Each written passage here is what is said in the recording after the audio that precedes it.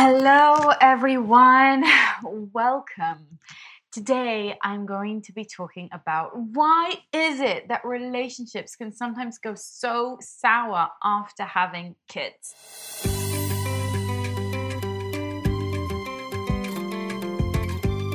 You're listening to the Parenting Junkie Show, the place to go to love parenting and to parent from love. I'm your host, Avital. So today I'm going to ask these difficult questions and aim to provide some answers to this. So first, I'd just love for you to take stock for yourself, asking yourself, if you are in a relationship, how it changed when kids showed up. And there is some very, very classical, typical, repetitive, kind of the traditional themes that so many people experience once they have children, to their adult primary relationship, right? To a marriage or partnership, which I'll use interchangeably here. So first of all, let's just take stock, right? And you guys can help me brainstorm this out, but there are so many different things that literally throw our worlds upside down. I can see a lot of people here really have experienced this themselves, right? Throw our worlds upside down and transform the way that we experience our relationships. There are things physically that have changed dramatically, right? If one of the partners gave birth, then there's going to be hormonal changes and physical recovery and all sorts of transitions that go along with giving birth, maybe with breastfeeding, with sleepless nights, right?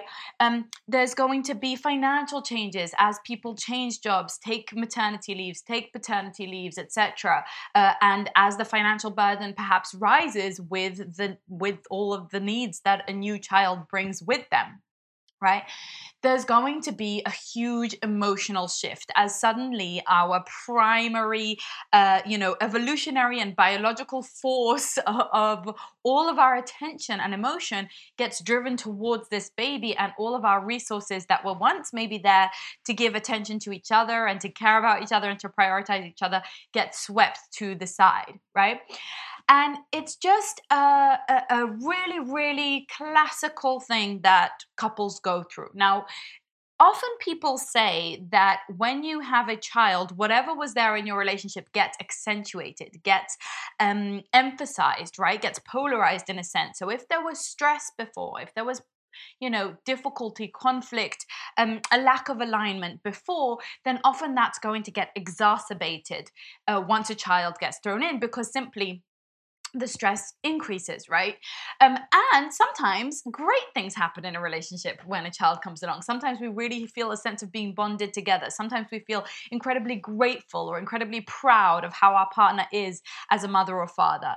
Sometimes we feel very, very excited to be on this adventure and, starting this project together, this project of our lives together, etc.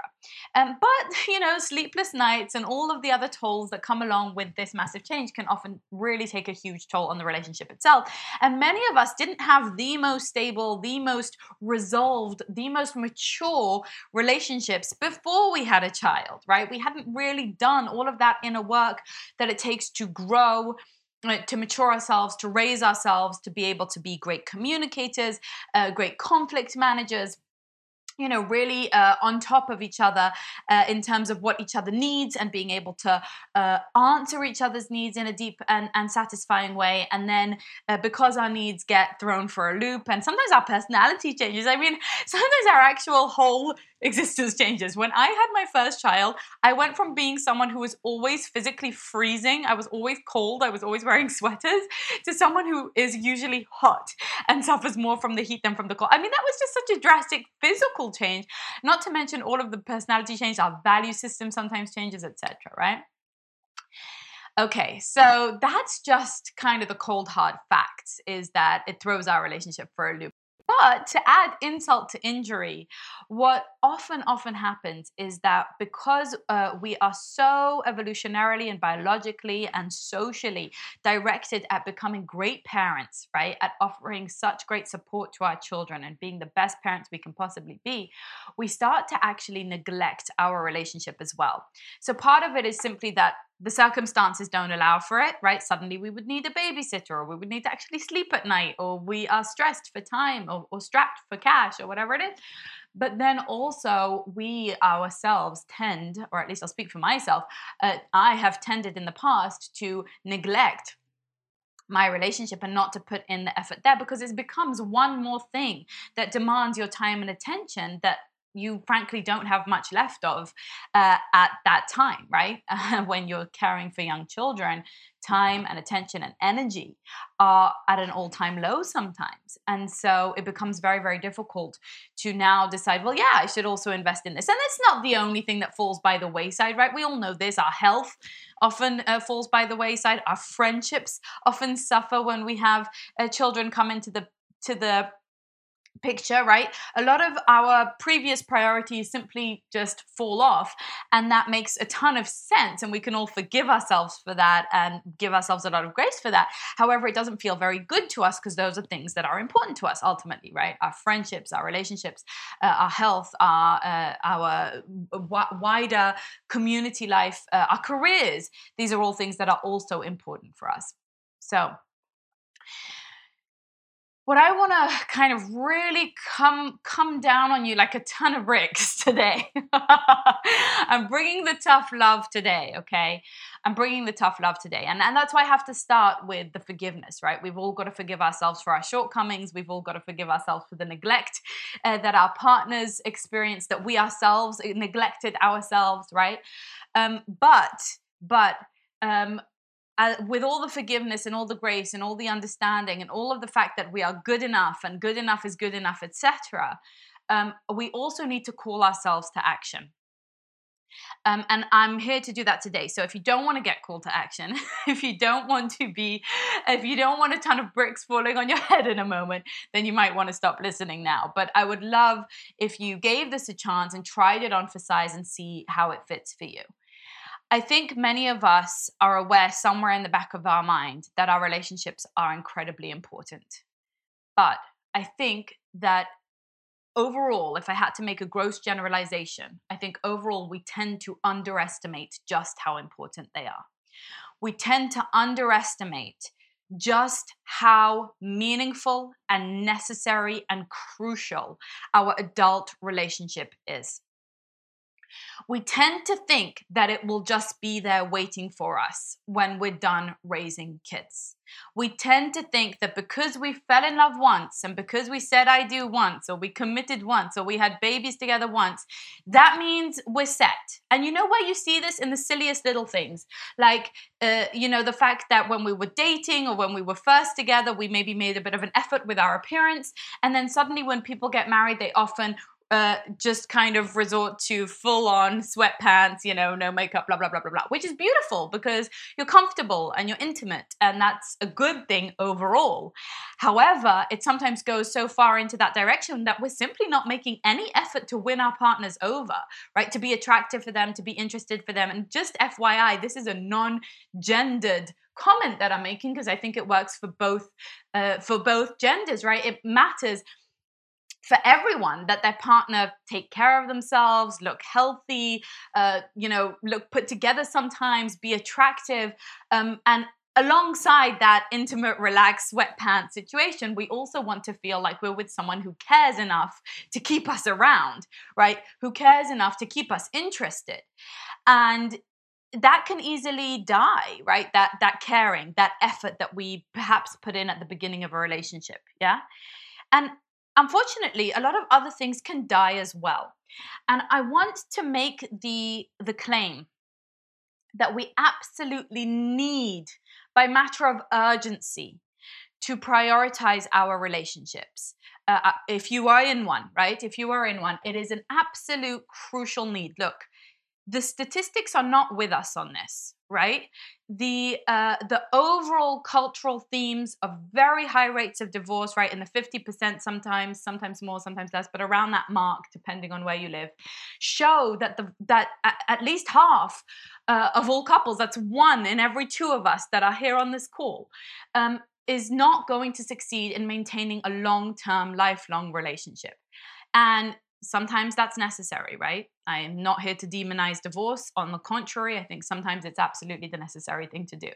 However, the vast majority of us see that as a last resort and don't want to get there. And the fact is that if we do get to a state of divorce with someone who we've had children with, you never truly divorce that person, right? You may divorce, you may even get remarried or whatever, but you are always going to have a partnership with that person because you raised children together.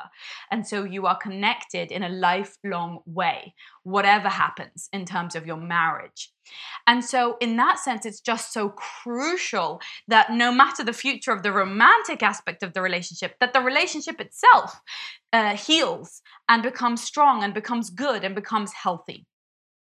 Now, I'm going to put to one side for a moment relationships that are really on the cusp of divorce or suffering some terrible, extreme situations such as abuse, because always, always, always those cases need to be treated with local and professional clinical help, right?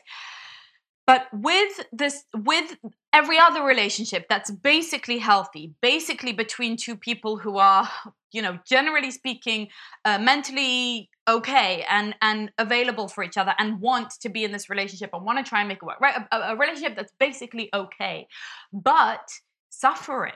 But suffering because we feel isolated, because we feel lonely, because we feel neglected, because we feel misunderstood, because we're not on the same page about finances or sex or money or parenting or where we want to live or our lifestyle or our values. All of that stuff has to be addressed by matter of urgency. And here's the thing, and I really want, if you've got distracted, come back to me now, because this is the important thing I really want you to hear. This relationship is the most important relationship of your life. Of your life. It is the primary person who is supposed to be there for us, on the same team as us, our friend, our lover, our support person.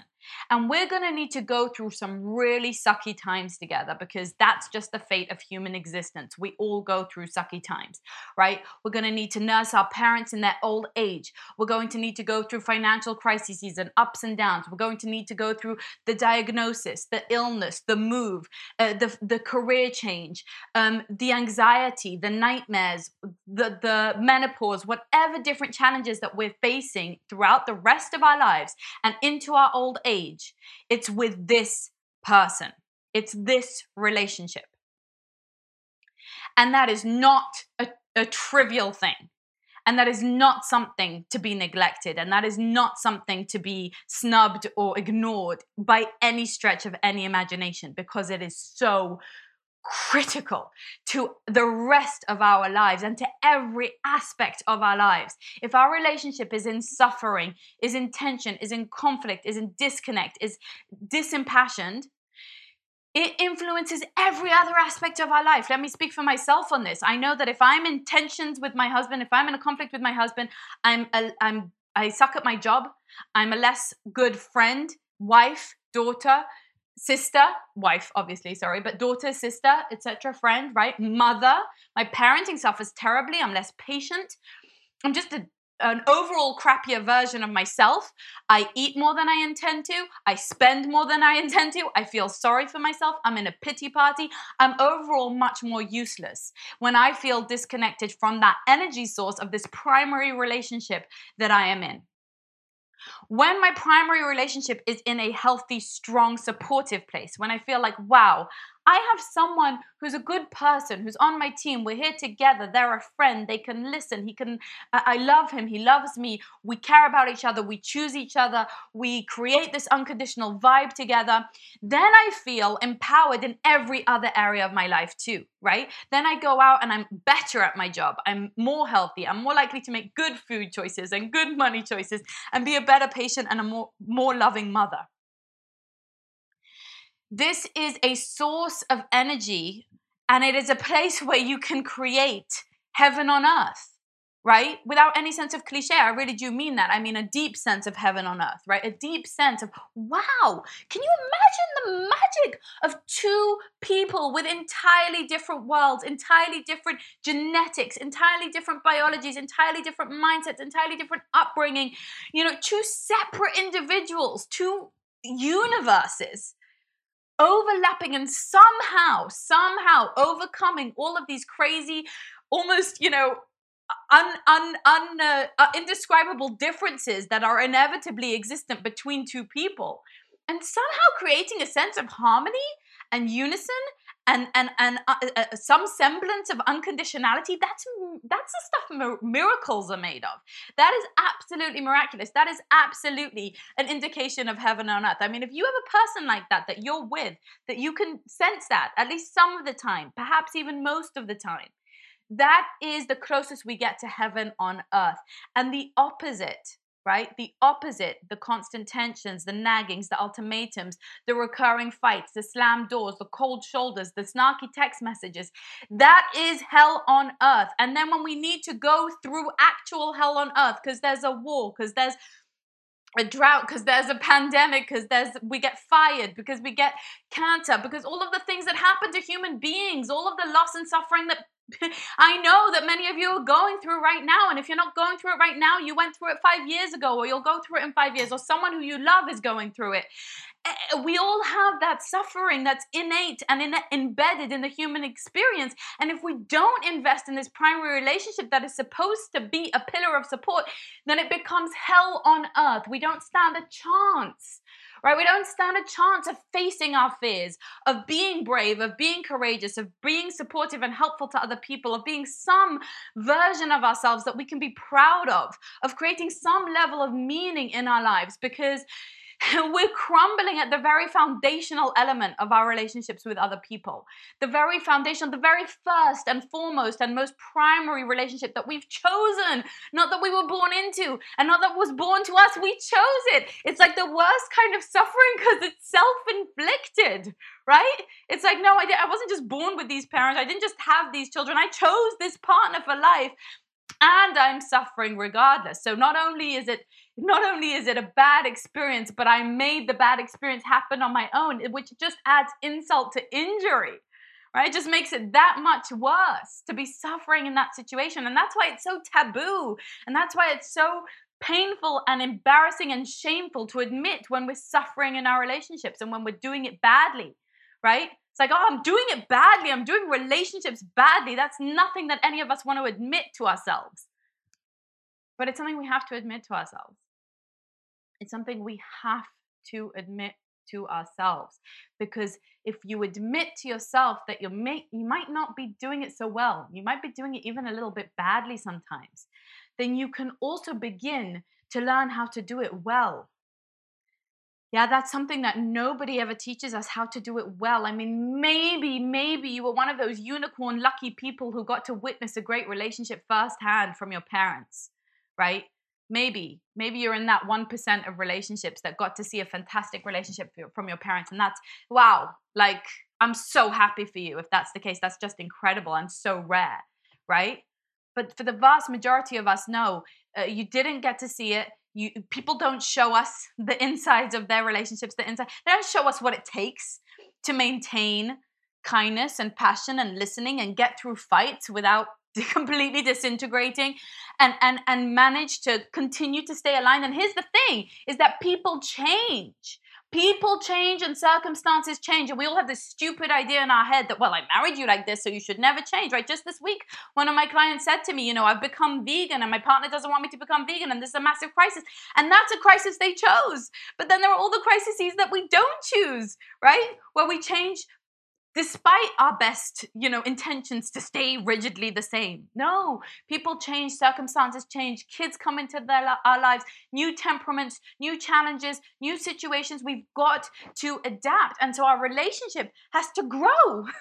It has to grow. It has to grow. We have to grow. The relationship itself has to grow, or it can't possibly have any chance of sustaining us through what it needs to sustain us through our life. Right? It needs to be strong enough, stretchy enough, right? have enough capacity, have enough buffer room, have enough cushioning to see us through, see us through all the stuff, see us through the family crisis, the, nursing old parents, losing our parents, losing other people. It has to see us through loss. So it has to grow. It has to grow. It can't stay stagnant. We can't stay stuck in some weird, old, archaic, outdated, naive, and innocent dream of what the relationship was supposed to be when we first fell in love. Right? There was a naive dream. That was a childish dream. That was a dream of a bride or a groom or someone who's just in the beginning of a relationship and who has all this hope and doesn't know anything about what's about to come their way. Right? Someone who just has no clue, and it's beautiful and it's innocent and it's so sweet, but it does not last. And it must be updated and upgraded if we want it to last. Now, there is a whole doctrine out there in the world of this ambivalence about relationships. In fact, someone wrote to me this week saying that counselors are supposed to be completely ambivalent. Like if you want to separate or if you want to stay together, it doesn't matter either way. And let me say this, there is no shame in separation and there is no shame in divorce. And sometimes relationships can't work or shouldn't work or you don't want them to work. And that is absolutely an opportunity that we in this culture have. And that's a wonderful freedom that we must protect and preserve. But it's not what most of us want. It's not why most of us signed up. And it's not what most of us are hoping to grow old with, right?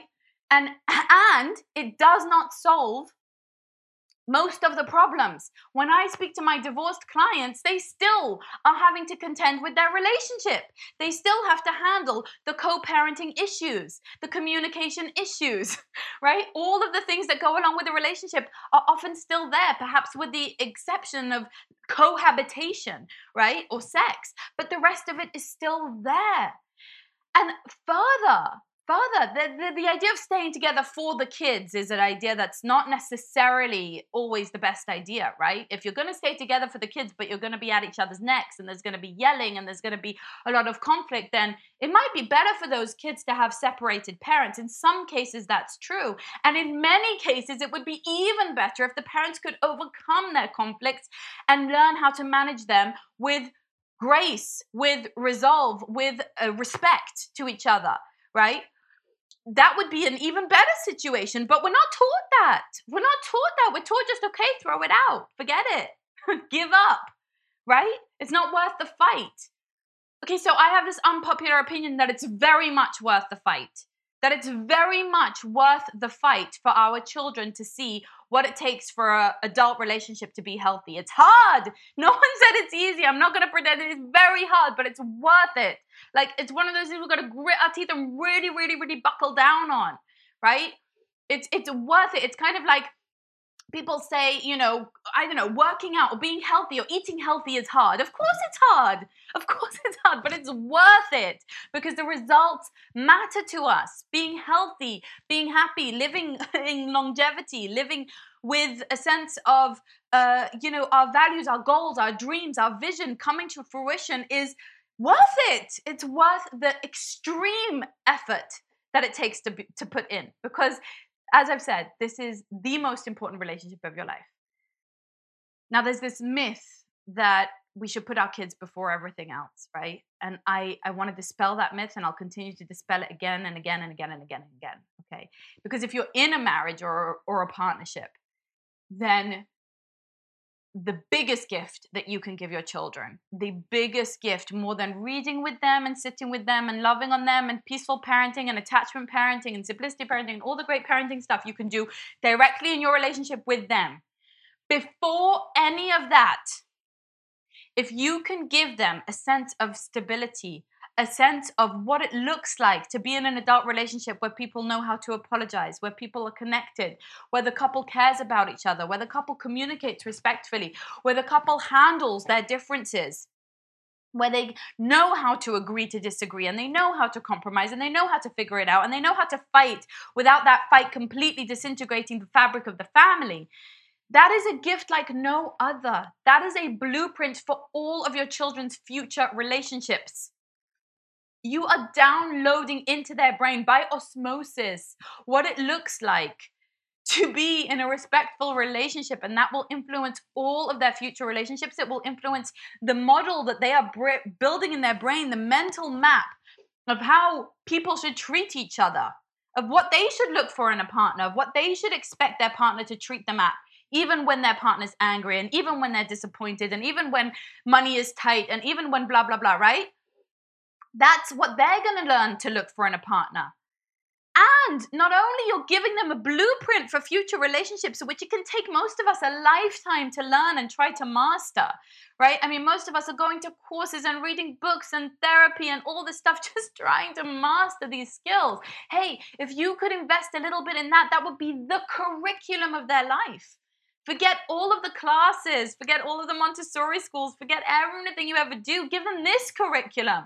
It's by far the hardest curriculum to teach, but it's the most meaningful gift you can give them, because social and emotional skills, relationship skills, the capacity to be with other people in some sense of harmony and to resolve conflict, that is not something you can get later in school. It is very hard to learn that when you're 30 years old. I see this with my clients struggling with it all the time. So it's a curriculum that you give them, but it's not just that. It's also the deepest sense of stability a child can experience, right? A child who can take for granted that their home is a functional place, that toxicity is aired and flushed out and routinely cleaned, right? Like just like a child who can take for granted that their home is a physically clean place or a relatively orderly place or a place that has food for them, right? That's the deepest sense of stability and safety a child can ask for. But what about the emotional stability and safety? Can they ask for that too? So it liberates a child not to worry. And many of you know this. If you grew up with parents that fought, then you know that you felt guilty about it. You felt like it was your fault, or you were the little peacemaker. You were taking sides. You were trying to get them to come together, right? It's like the most painful thing for a child to experience. And that's okay, because it's something we can do something about.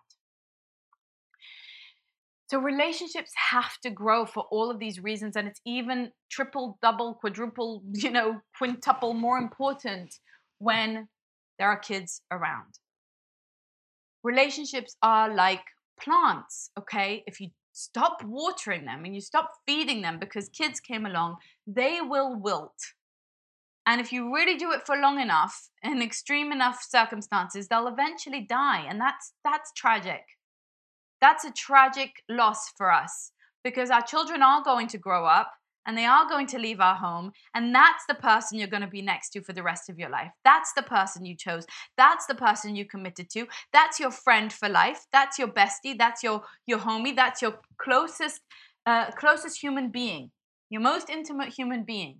And after your kids leave the home, that's the person that you grow old with when you're less attractive and when the kids aren't there to distract you. So if you don't invest in some of the building blocks that make that relationship sticky, make it have the glue, make it have the gumption, make it have the courage and the bravery and the importance and the passion to last into those years, right?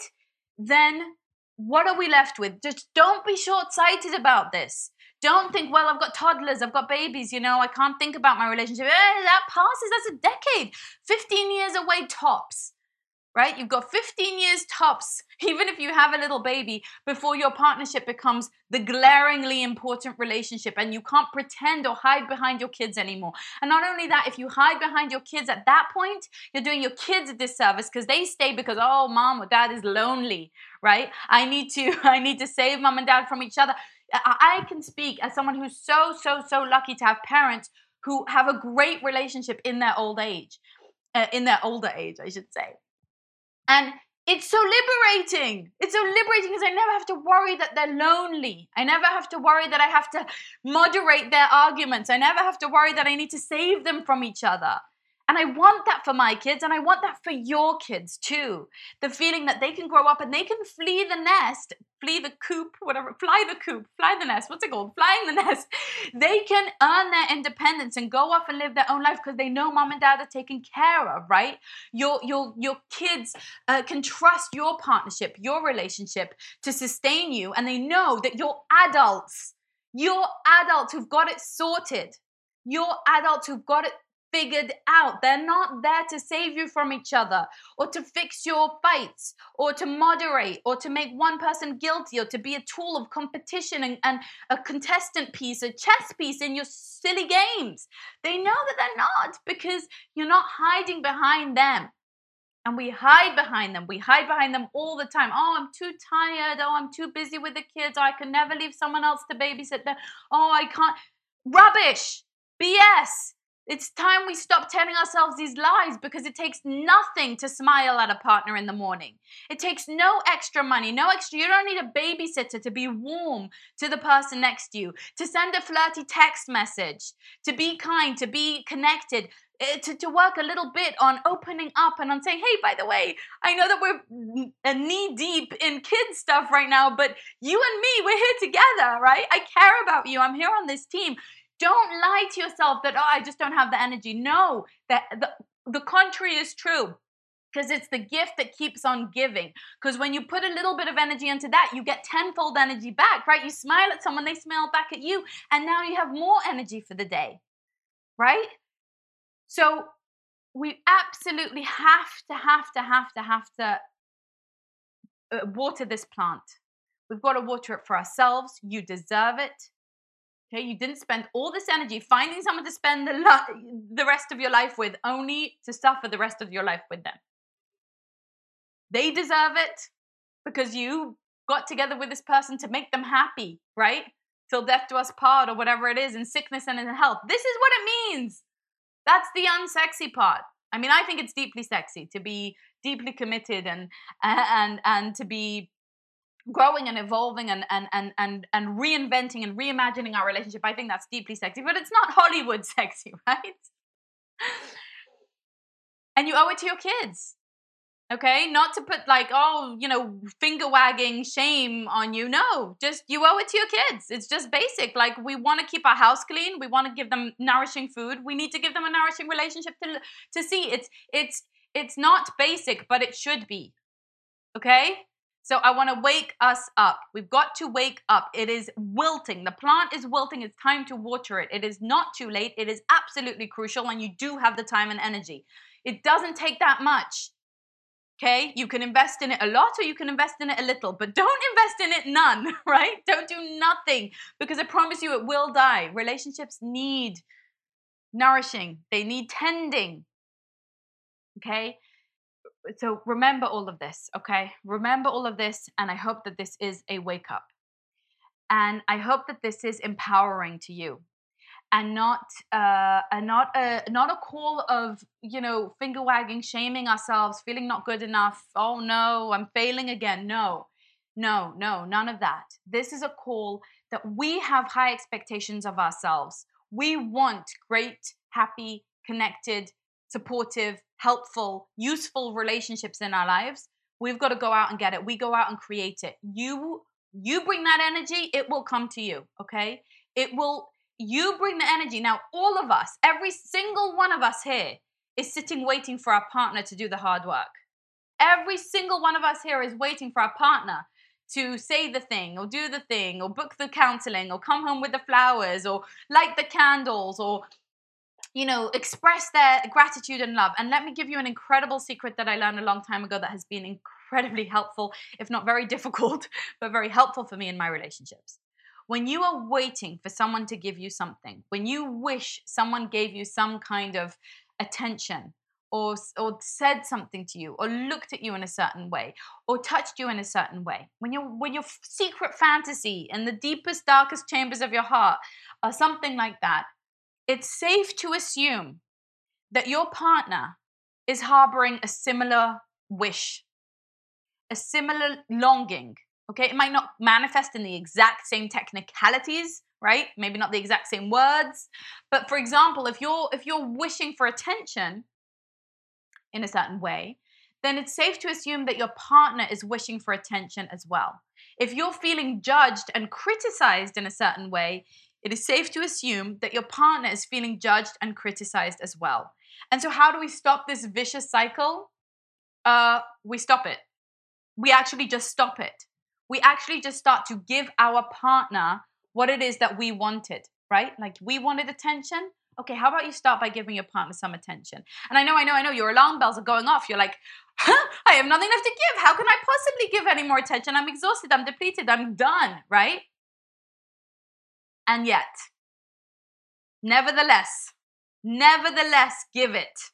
Nevertheless, shift it. Nevertheless, turn the wheel, stop the snowball, because the snowball is rolling down that hill and it's getting bigger and it's getting more momentum and it's getting more power, and eventually you will not be able to stop it. You will roll into the absolute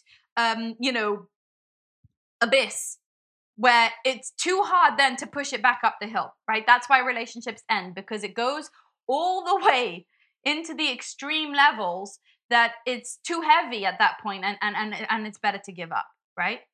However, if we catch it before it becomes so big and so difficult, right?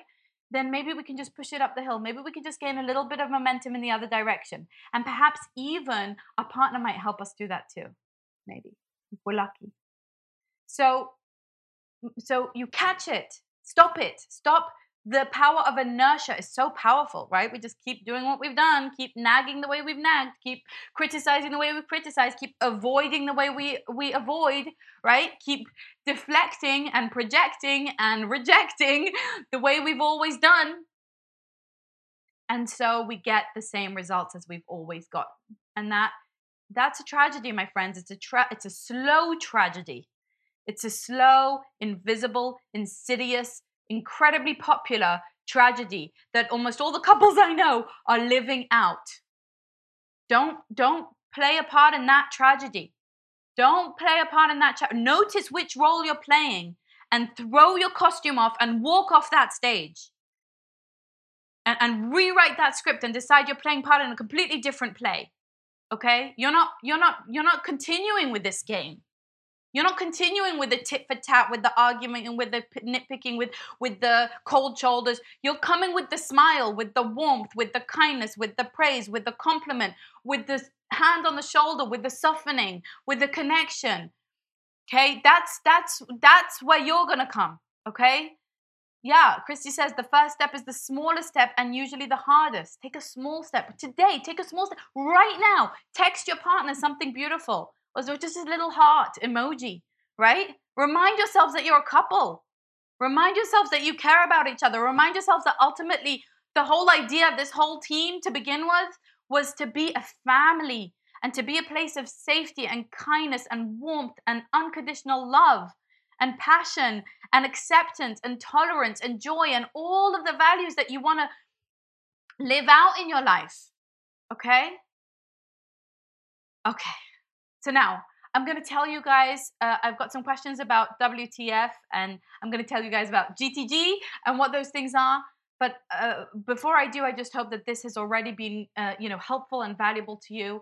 And if you know anyone who you think could really enjoy hearing this, then go ahead and tag them and share it with them as well.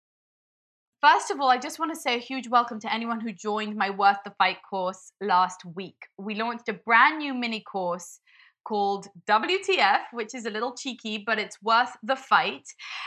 So if you have yourself asking, WTF is going on in my relationship, why do we keep arguing and fighting, then Worth the Fight is going to be a fantastic little mini course for you, and you can find it over at theparentingjunkie.com/worth the fight. And I bring this up because we're launching another mini course today, because we're on a bit of a roll over here, and because I feel incredibly impassioned to really deliver this work in a big way. And what we did with WTF was anyone who got in during the week was invited to a private Q&A session with me, and it was very, very meaningful. It was very, very meaningful. It was very, very powerful to get together and to talk about these subjects. So WTF is specifically about fighting. And if you feel like fighting and arguing and conflicts is something, and bickering is something that keeps recurring, then you're going to want to grab that mini course. You can actually watch it in less than 2 hours. It's really very easy to get through. But today I'm launching a brand new mini course, which is called Got to Grow. And that's what I've been talking about here today, is that our relationships have got to grow. And my belief is that most of us have a kind of sense of falling in love to begin with, right? There's kind of this spontaneous, like, even if we met through a dating app or through, some on-purpose dating, it's still a sense of we're taken over by certain hormones and chemicals, and it's exciting and it's spontaneous, and we fall in love and it's giddy and gushy and exciting. And then most couples, and this is Harville Hendrix's work, for those of you who are familiar, go into the power struggle phase. Go into the power struggle phase where there's a lot of power struggles, a lot of conflict. Suddenly we feel very out of love. We can feel even a bit disgusted. Or just a continuous sense of disappointment in each other, rejection, frustration, etc., right? And in that stage, it's a lot of suffering. In that stage, we suffer ultimately, because, like I said, that's the place where we feel disconnected, and like our main source of energy, our relationship, is actually depleting our energy, is actually bringing us down. And the tragedy is that most couples stay in the power struggle stage. Most couples stay in the power struggle stage where they don't actually manage to get out of it. Now, in this new course that I put together, Got to Grow, my premise is that we fell in love first time spontaneously, right? Or kind of fell, right? By accident or whatever it was, unplanned. The second stage, or how we move out of the power struggle stage, is that we actually fall in love on purpose. Look, you're invested in this person, right? You have children, you have a life, a home, some kind of connection, or maybe your finances are intertwined. You're intertwined. And the idea is to get much more intertwined on a deeper level, on an intimate level, on a soul to soul level, and to actually fall in love from a place not of like, oh, so exciting and chemical highs and it feels like we're on drugs, but from a deep, mature, grown up place of choosing our mindsets, choosing our words, choosing our actions, choosing the way we think about our partner and our partnership in a way that most serves our very pre-stated and vested purpose of staying in love. Now, again, countercultural, a little bit unpopular, because a lot of people today feel like, well, if the feeling is gone, the feeling is gone. I disagree.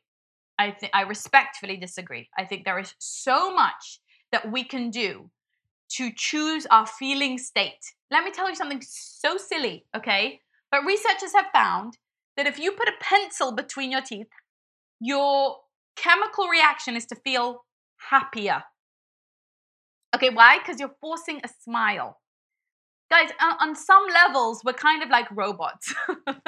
We respond to stimuli so easily on a subconscious level, and it actually makes us feel different things.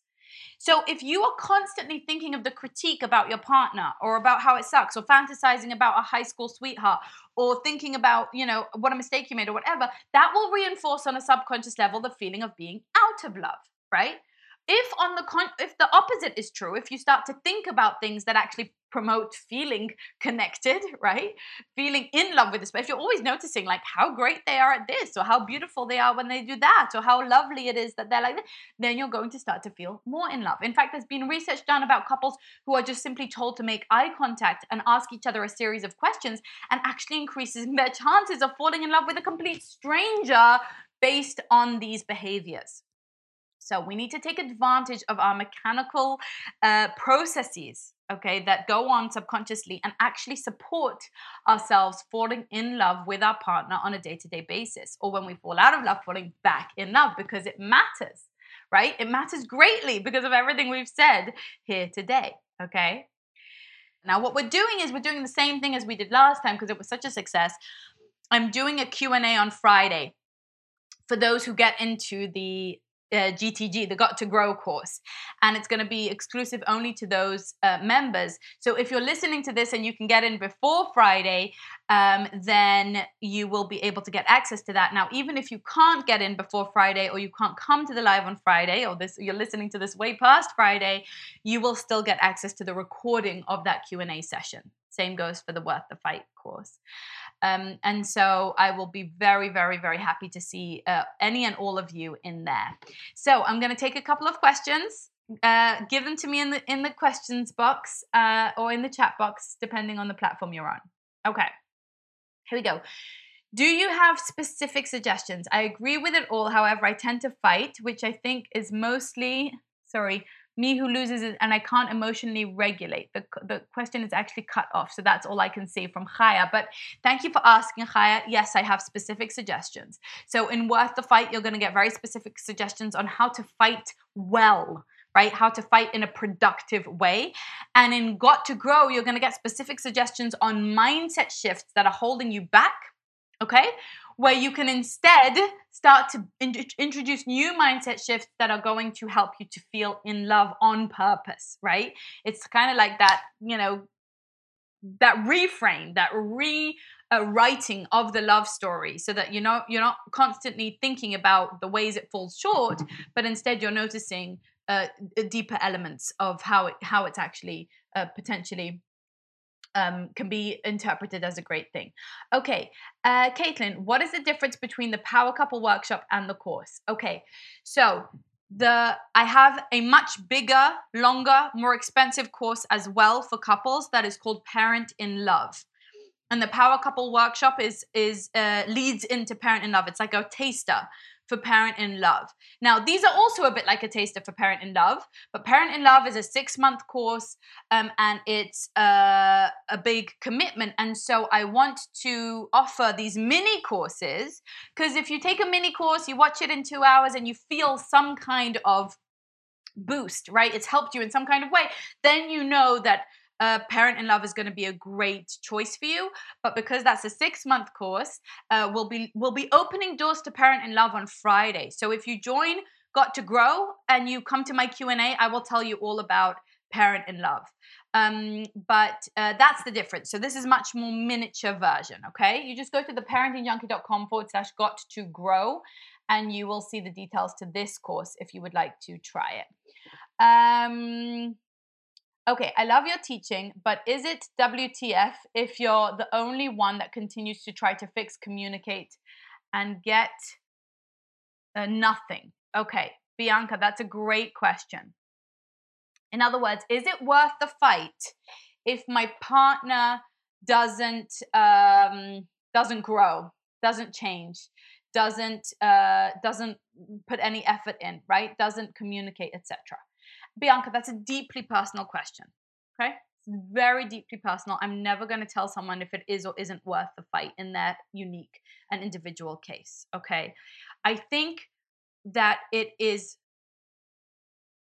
entirely possible that there are some extreme cases where it is not worth the fight. With that said, I think those are extreme cases. I think they're more rare than we sometimes tend to think. And I think that it is always worth doing the internal work of growing and working on our communication, etc., regardless of how the other side behaves, because it is something that we do for ourselves and for our children, and also with the hope that our partner meets us there, right? That our partner joins in. But as I've said, when you have children with someone, it's always worth the fight, because even if you do end up separating in terms of the actual romantic aspect of your relationship, you're still connected, right? You still have to raise children together. And so for me, it's, I think it's just important to recognize that so much of this work that we're doing is for us, right? It's because, hey, look, no matter how my partner reacts or doesn't react, I know that I want to be the best partner I can be. I want to be the best mom I can be, no matter how my children behave.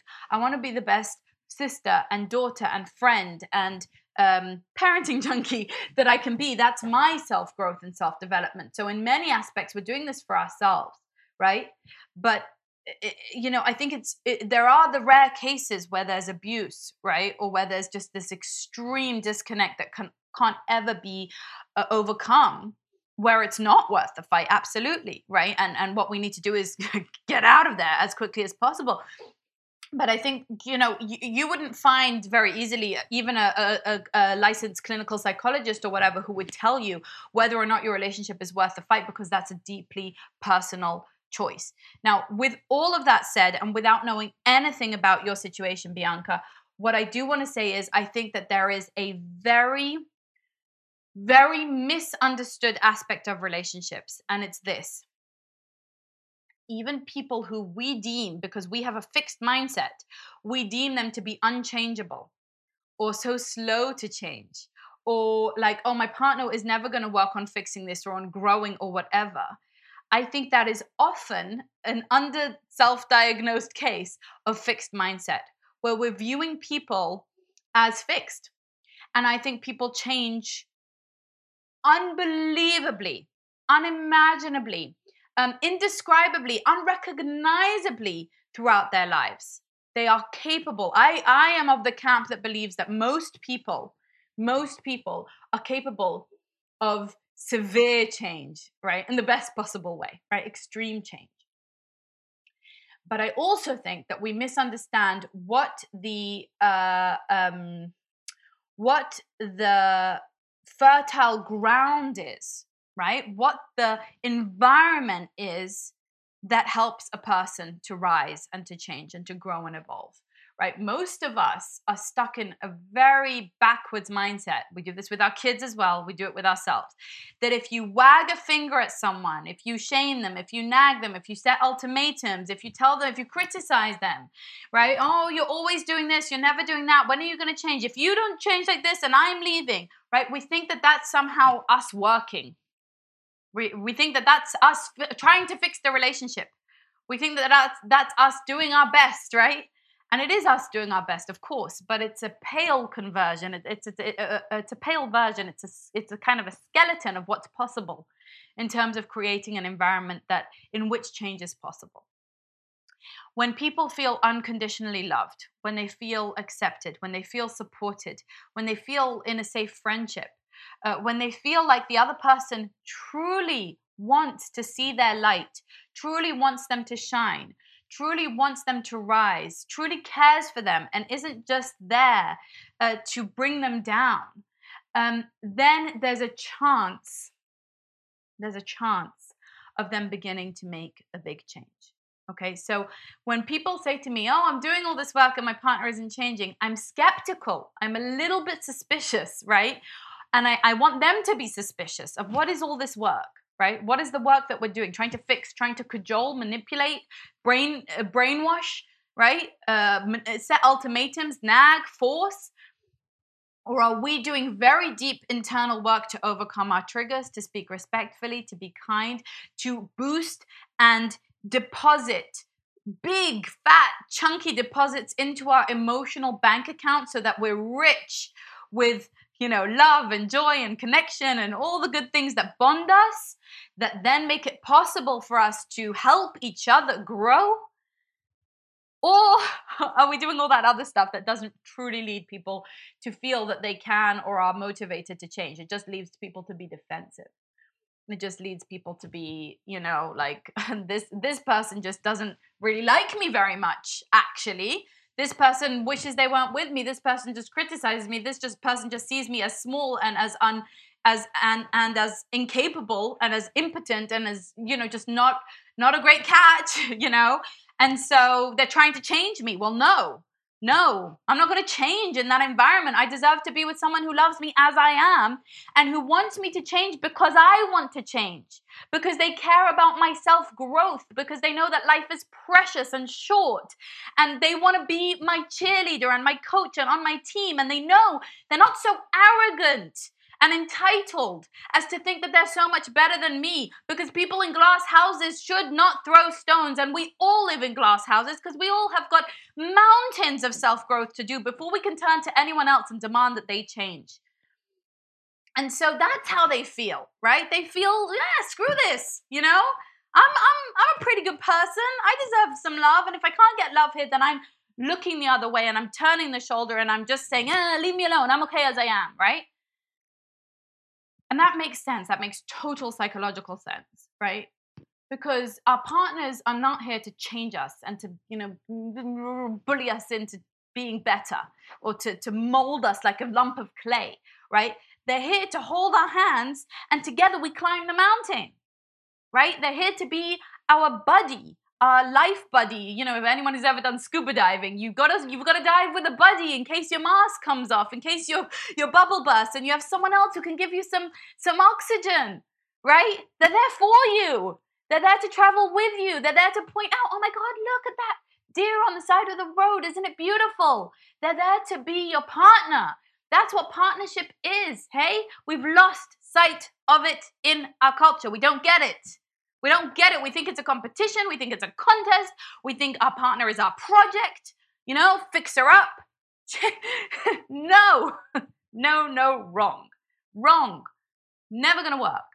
Our partner is here to say, babe, you're an incredible person and I love you just the way you are. And I see your light and I see who you are right now is amazing and your potential is amazing. And I'm here to help you in the development and evolution of your life, however it is that you want and feel the need to grow. And I'll certainly, if I'm skilled enough and if I'm humble enough and if we're connected enough, then there's a chance that I could also show you things that I've kind of noticed that I wonder if you might want to discuss sometime or you might need help with sometime, right? Not for me to fix, but for us as a couple to care about, because we care about our lives together and we care about the health of our family and the longevity of our relationship. Okay, Cassie asks, which course is better for just starting out? So the truth is they're very equal in terms of how easy they are to digest. They're both very short. They're both very easy to digest and to get started with. But here's the deal. If you feel like you've just fallen out of love, then I want you to go with Got to Grow first, okay? And if you feel like actually the more pressing issue is that there's recurring conflicts that we keep fighting, then I want you to go with Worth the Fight first, okay? And honestly, if you can afford to and you have the time to, then bundle them together because you get a great deal, and they go together like peanut butter and jelly, especially if you like peanut butter and jelly. Ashley asks, what if the other person drinks alcohol and is very hard to be with or talk with after dinner? So Ashley, and I'm going to say this as an overarching answer to any kind of outlying issues, and we all have them, but some are more drastic than others. If someone suffers from alcoholism, right, or any kind of mental health issue or disorder, or a personality disorder, or any kind of extraneous life circumstances, then you can certainly take my courses, but you will need professional clinical help as well. It is not enough, right? It is a great supplement. It is very complementary. It will give you great tools, but this isn't therapy. And people who have any issue that is indicative for clinical therapy, be it psychotherapy, be it psychology, be it psychiatric care, be it medical care, be it rehab, then they have to seek that route as well, right? And perhaps first and foremost, really, right? This can be something great for you to take, give you some tools, but it's not specifically about that. And it is not going to solve that issue. And that issue does have to get solved and addressed. So with so much love and so much heart and support to you, Ashley, because I know that's an incredibly difficult situation to be in, I want to just really light a fire under you to get that taken care of professionally with support. It should be the highest priority of the home if that's something that you are really struggling with.